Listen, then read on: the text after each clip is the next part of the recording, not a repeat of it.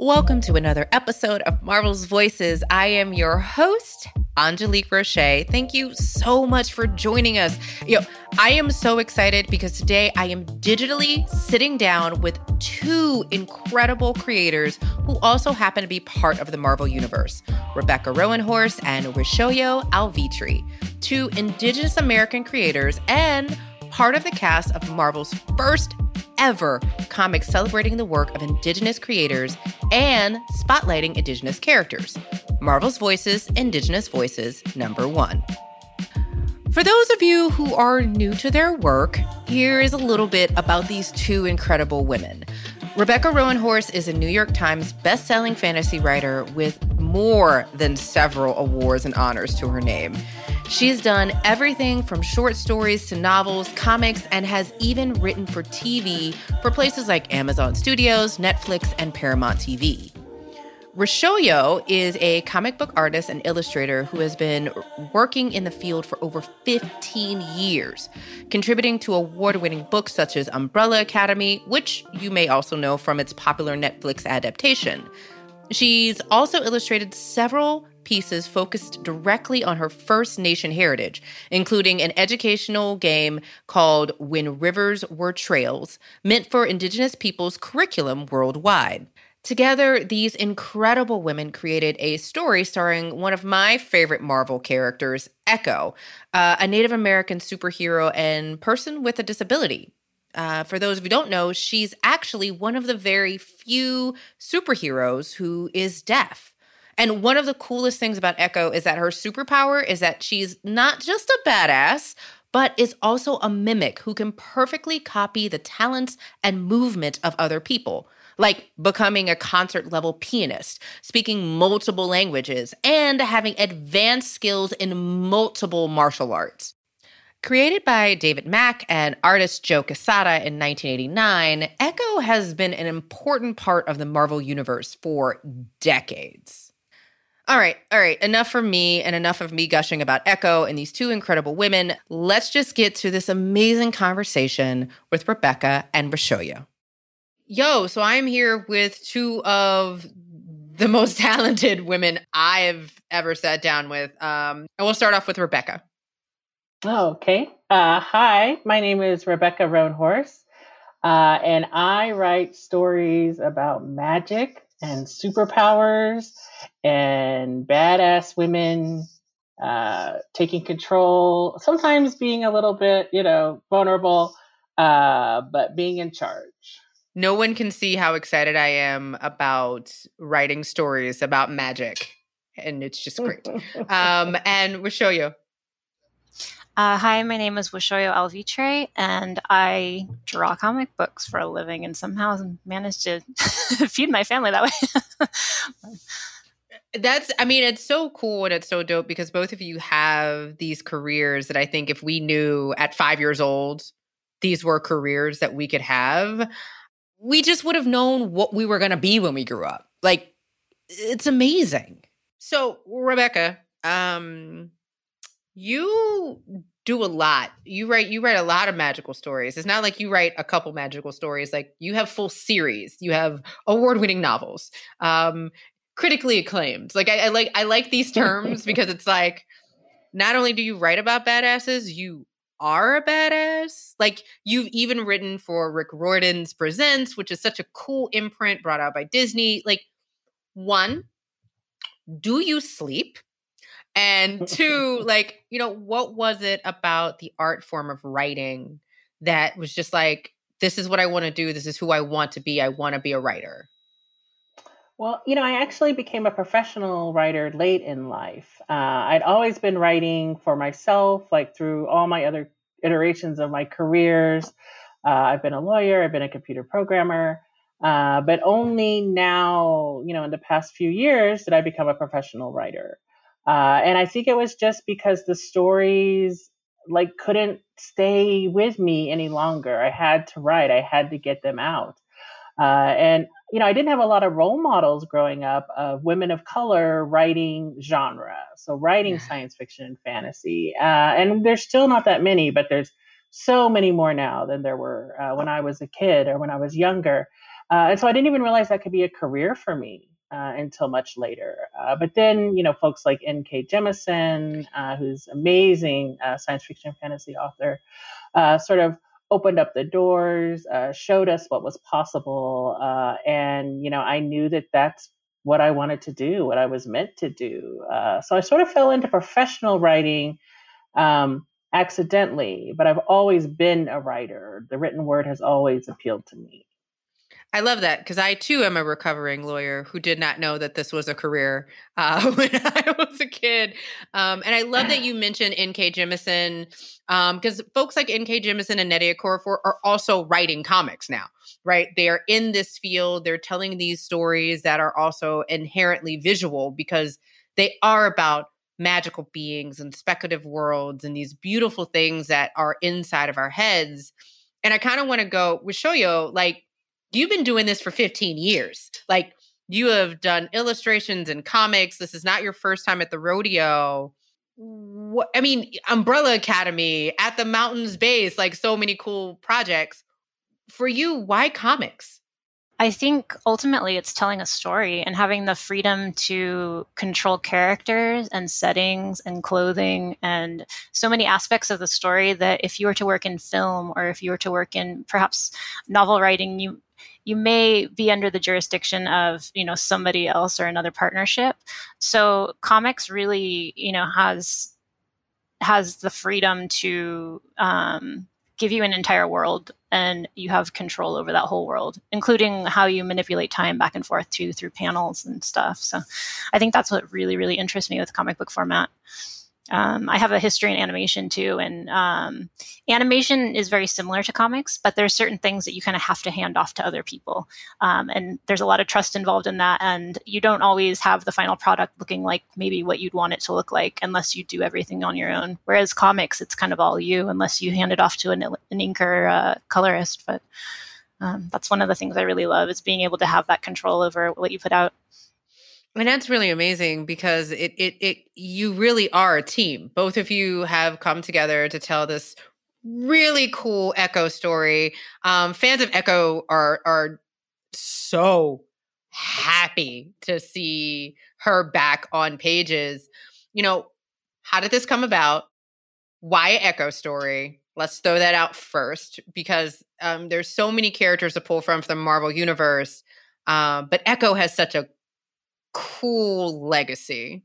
Well, so actually Marvel came to me and asked me if I wanted to write an Echo story. So they brought the suggestion and I was familiar with her, but I became more familiar after they pitched the idea. And I absolutely fell in love with the character. She's so cool. She's so very much sort of in my wheelhouse of characters that I like to write. I understand why they thought of me when they thought to write this story. She often gets, mixed up in these love stories that are less than satisfying from her perspective. So I do sort of reference her past a little bit when we open, the story. And I tried to write a story that was in dialogue with those previous iterations of Echo. But she's so rich and she has so much potential. And I just thought it would be exciting, to write her character. And I think that kind of creativity also really goes in how Echo is depicted as well, like how she's drawn, her features, what she's wearing, her movements. And Weyshoyot, were there things for you that drew you particularly to the character or that you felt like you really wanted to bring across in creating the story?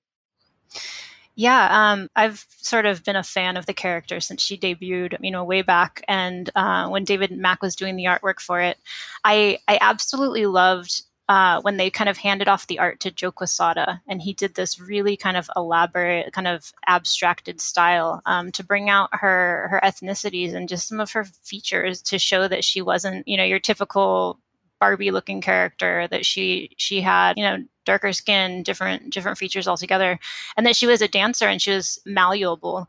So I tried to kind of give a little bit of a nod to that and to keep her looking like, an Indigenous person and not somebody that was just cookie cutter from, what you would expect women to look like, but also to use her dance background to show her strengths and all her knowledge as a fighter and stuff. And yeah, so that was kind of what I added to the artwork for this.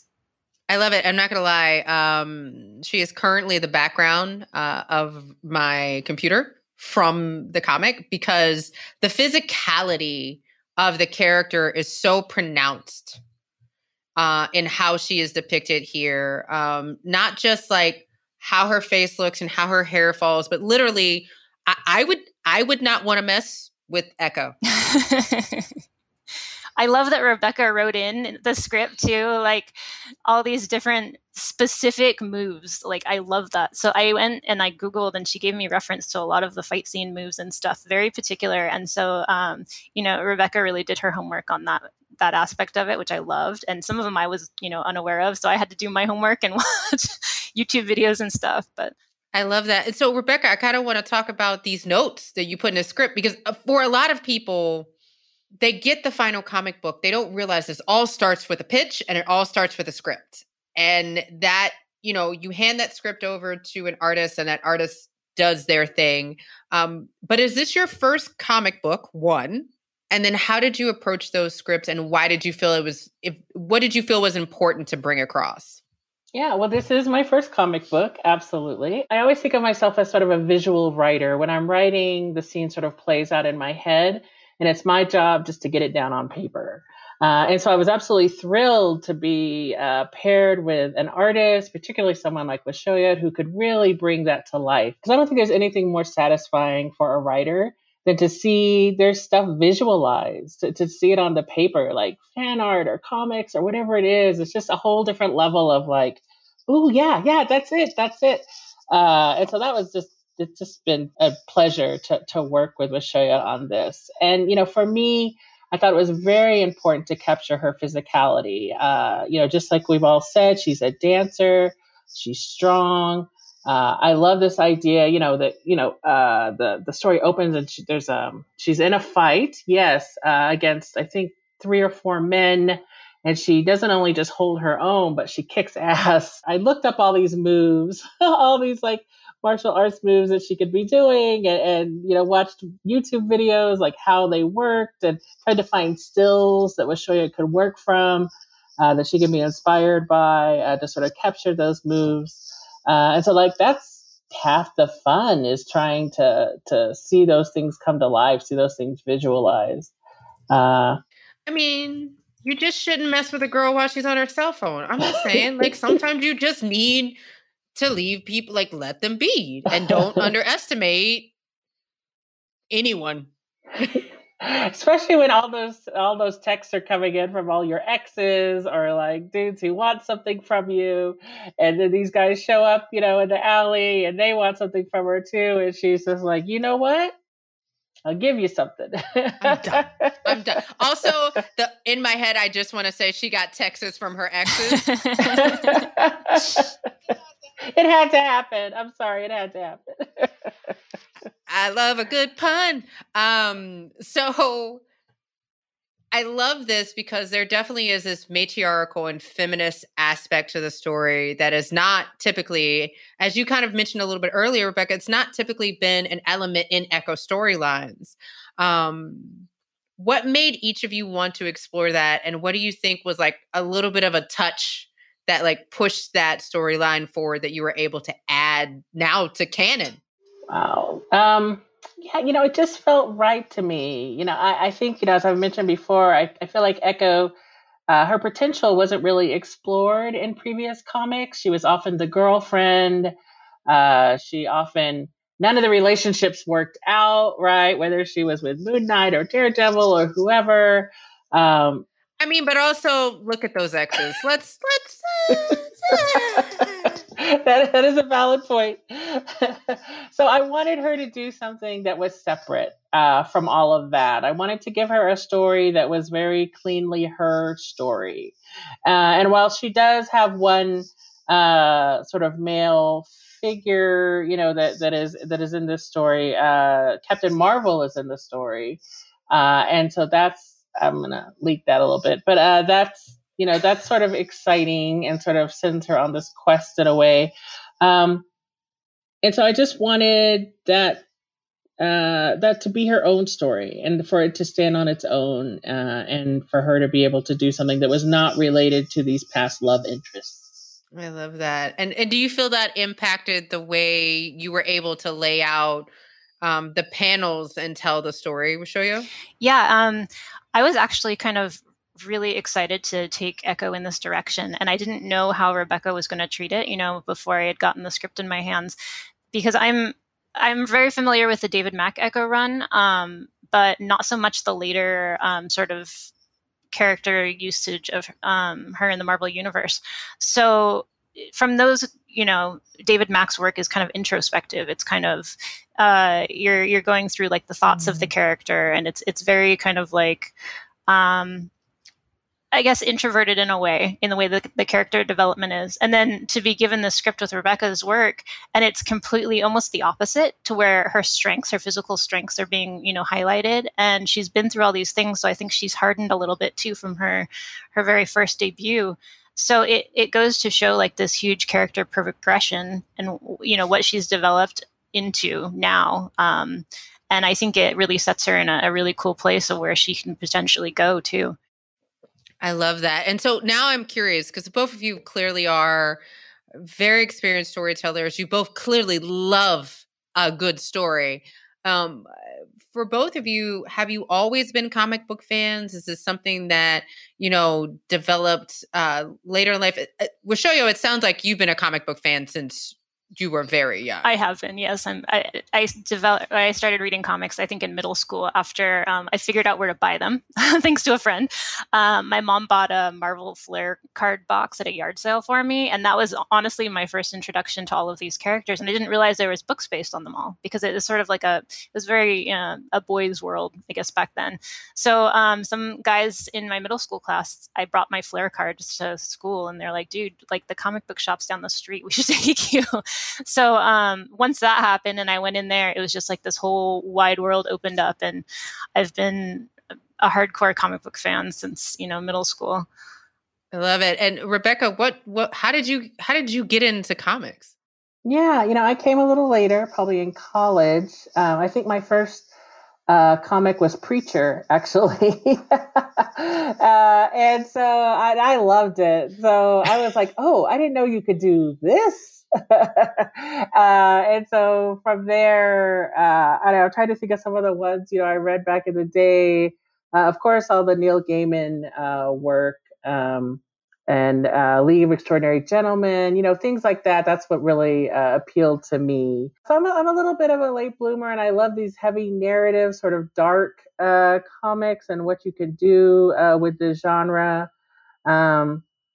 And yeah, I guess that's sort of where my interest lay and what I'm hoping to maybe do more of in the future. I love it. And you have such good taste in the stories that you have chosen. I love all of them. And I think that's also very interesting, right? Because I feel like when you get into this idea of comics and graphic novels and this visual storytelling, there's a whole new world. Is there for you, Rebecca, like you are, I won't say everything that you're doing, but you are writing in a lot of different mediums in a lot of different places, particularly right now. Is there something unique about writing for comics that you feel like you learned throughout this whole process? Yeah, so one of the things I'm doing that you're referencing is like being in a writer's room for a TV show. And it's very collaborative. But really comics, working on this was the first time I'd done something quite so collaborative, where you had to write the words and trust someone else to sort of enact your vision. And then we haven't mentioned, but we also had a deaf consultant for this work because we wanted to incorporate sign language. We wanted to catch things like making sure that the characters were speaking face to face, since Echo reads lips, like small things like that. So it really felt like a group effort to bring this together and to make it work. And so that, in a way, believe it or not, sort of prepared me for like being in a writer's room, because it's my first writer's room too, and understanding, sort of how the collaboration works and how to write more visually, how to write a script, because it's much more like a screenplay than it is a novel.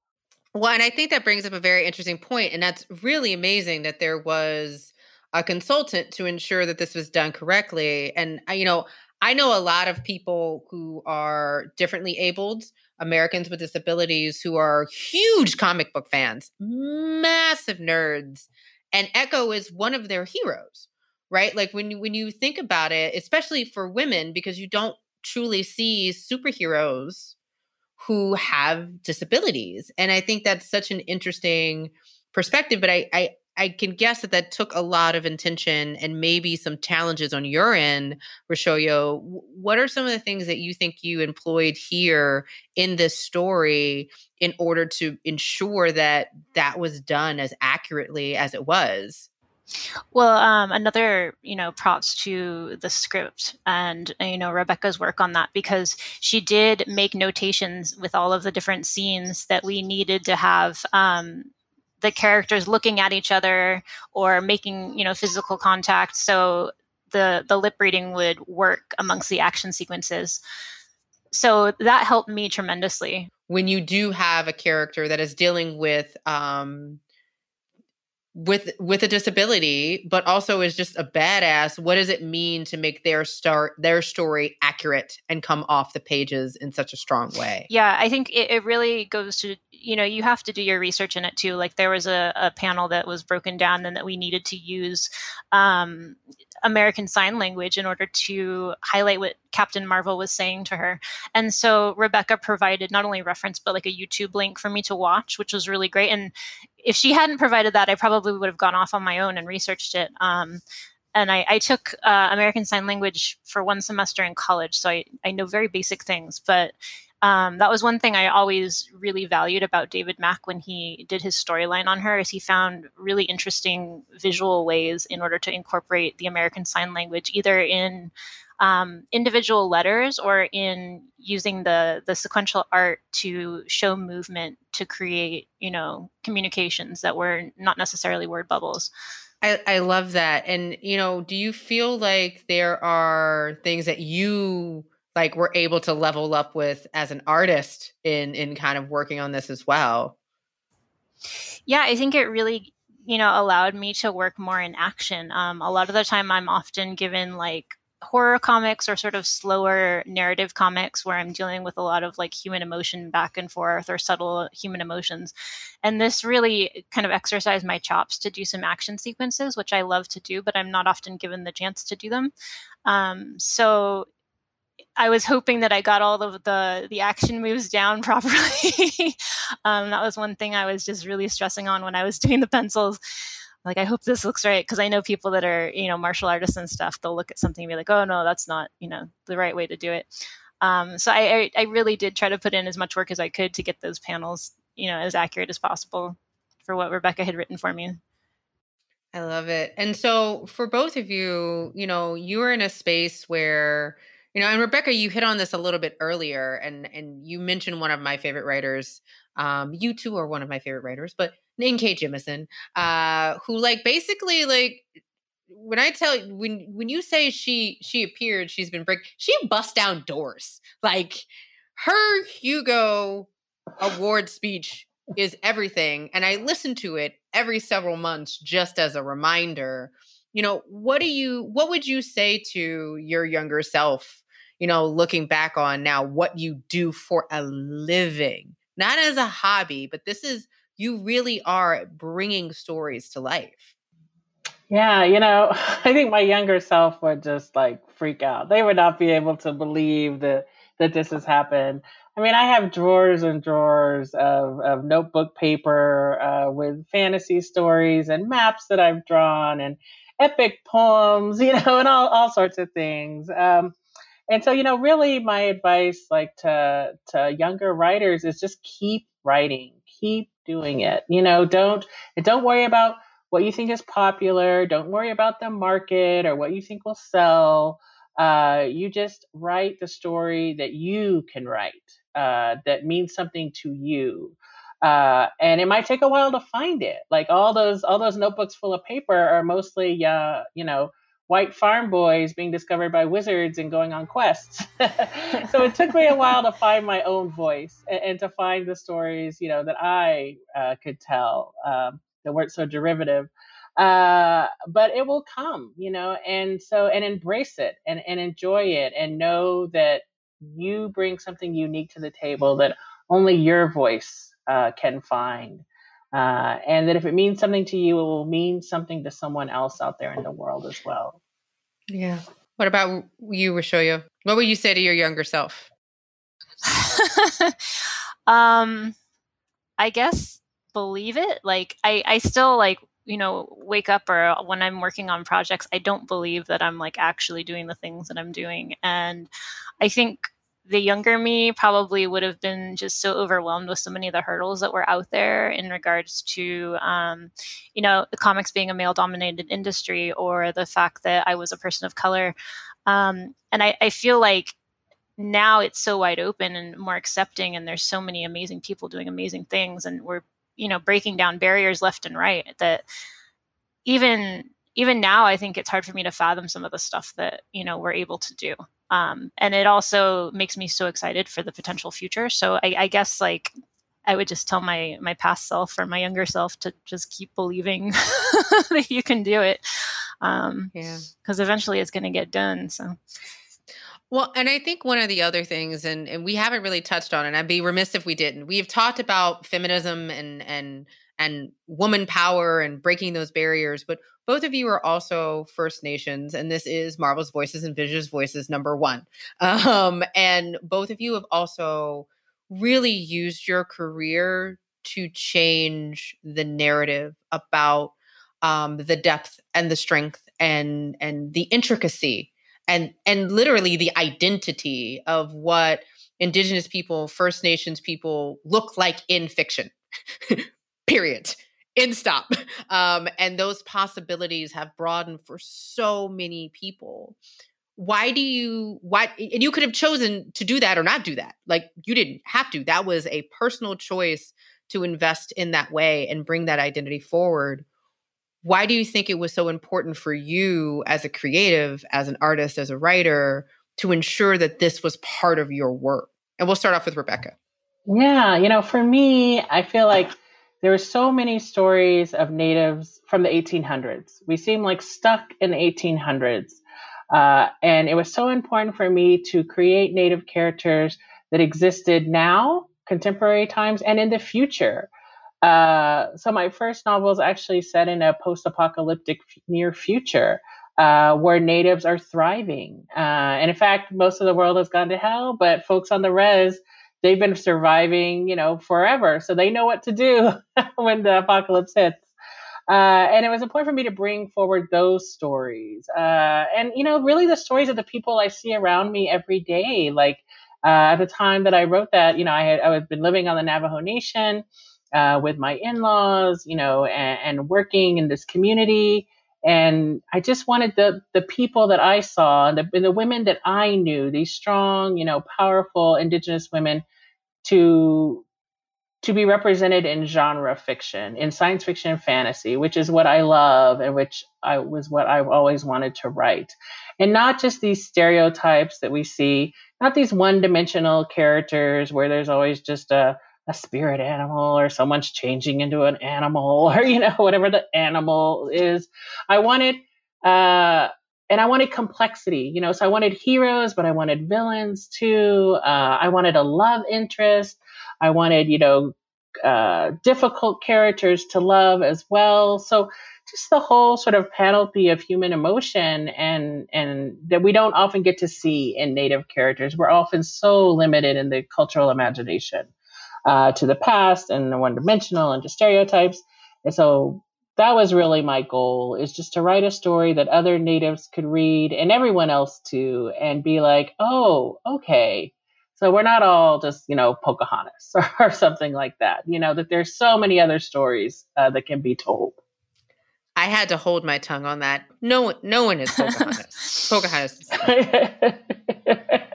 Okay. Anyway, so Weyshoyot, what about you? Because you have made a very concerted effort to also work with Indigenous publications and tell Indigenous stories through your artwork. Like, for you, it's so intentional and so wonderful. Why is it so important to you? Yeah, for the longest time when I was trying to get into comics, I did not work on Indigenous projects because there wasn't real projects that we could tell about our people that weren't either heavily censored or edited or fit into a pigeonhole, like what Rebecca said, where we were placed in the past or we were placed into like a Western. And I met Michael Shayashi and Lee Francis, and they had established like a writers' circle, and they welcomed me in with open arms. And through that, I found so many Native creatives that I just absolutely didn't even know existed. And they created such a safe space to not only share ideas of what they were working on in film, comics, regular writing, but to let each other know that it was okay to write about ourselves, and whether or not it was, for the masses, or if it was just for us to share amongst ourselves. And in that, I found like so much strength, because I think I was a little bit bitter about writing about Indigenous characters at that point, having always, been the token person, like, oh, you have an Indian name, so you need to write about Indians and you need to write about them in the past. And so growing up with that constantly, something I was having to deal with, I just didn't want to do work in that direction. So that was a real turning point, I think, to where I really started realizing that there is safe publishers that were Native Indigenous publishers and Native and Indigenous writers that I could work with to create these projects. And, the notoriety for doing them was not why I was doing them. I was doing them because there is such a lack of material and a lack of talent and people to look up to. I didn't have any writers or artists that I could look up to when I was a kid that were Native, that were telling Native stories. And so as I started doing more and more projects, I realized that I needed to try to maybe fill that void. And especially after I became a mother too, knowing my kids were going to grow up and that they would potentially see, this void of non-representation, I started thinking about how I could fix that, I guess. I have a 13-year-old daughter, and she would kill me if I did not, write a Marvel story when I had the chance. So I am glad you had that encouragement from your daughter, because I really love this story. And in fact, there's very few times where I will jump in and go, oh, this is amazing. Oh, what's about to happen? Oh, she's about to do what? Oh, did she do that? Like, that's how I felt reading that story for the first time. And it shows so much of both of your loves for telling good stories, authentic stories, and stories that can be representative without falling into tropes. And congratulations to you both. I really, really, truly love this. I hope this is not the last time that we see something from both of you together or separate. I know this is not going to be because both of you are very busy and neither one of you sleep. But for folks who want to find out more about you and more about your work, where can they find you? And we'll start off with Weyshoyot. You can find me at weyshoyot.com or using my first name as a hashtag on Instagram, Twitter, or Facebook. And you can find me at RebeccaRoanhorse.com. That's RoANHORSE. Or on Twitter, where I spend way too much time under Roanhorse Specs. I have one more important question. Can we all now be best friends? Absolutely. Great. Well, I'm done here. Good night, folks. But seriously, thank you so much. I can't wait for folks to read your story or reread it now with a little bit more perspective of the background. And I can't wait to see all the incredible stuff y'all have coming out. Oh, thank you so much. Thanks for having me. Yeah, thanks so much. Thank you again, Rebecca and Weyshoyot. I know y'all have such busy schedules, but I appreciate you coming on Marvel's Voices. It was seriously so much fun to talk to them about their journeys, their work, their love for comics, and understand a little bit of the story behind their creation of Echo's short and Marvel's Voices, Indigenous Voices #1. If you haven't read it and you haven't checked out Marvel's Voices, Indigenous Voices #1, make sure you do it now. It is available wherever you get your comics. Thanks so much for listening to this episode of Marvel's Voices. We'll see you next time. Marvel's Voices is produced by me, Angélique Roché, Alexis Williams, M.R. Daniel, and Jorge Estrada. Our director of audio is Jill Duboff. Our development manager is Brad Barton. This episode was mixed by Cedric Wilson at Lantigua Williams & Co. Our theme music was composed and performed by Kamau Wainaina. Special thanks to Julie Magruder.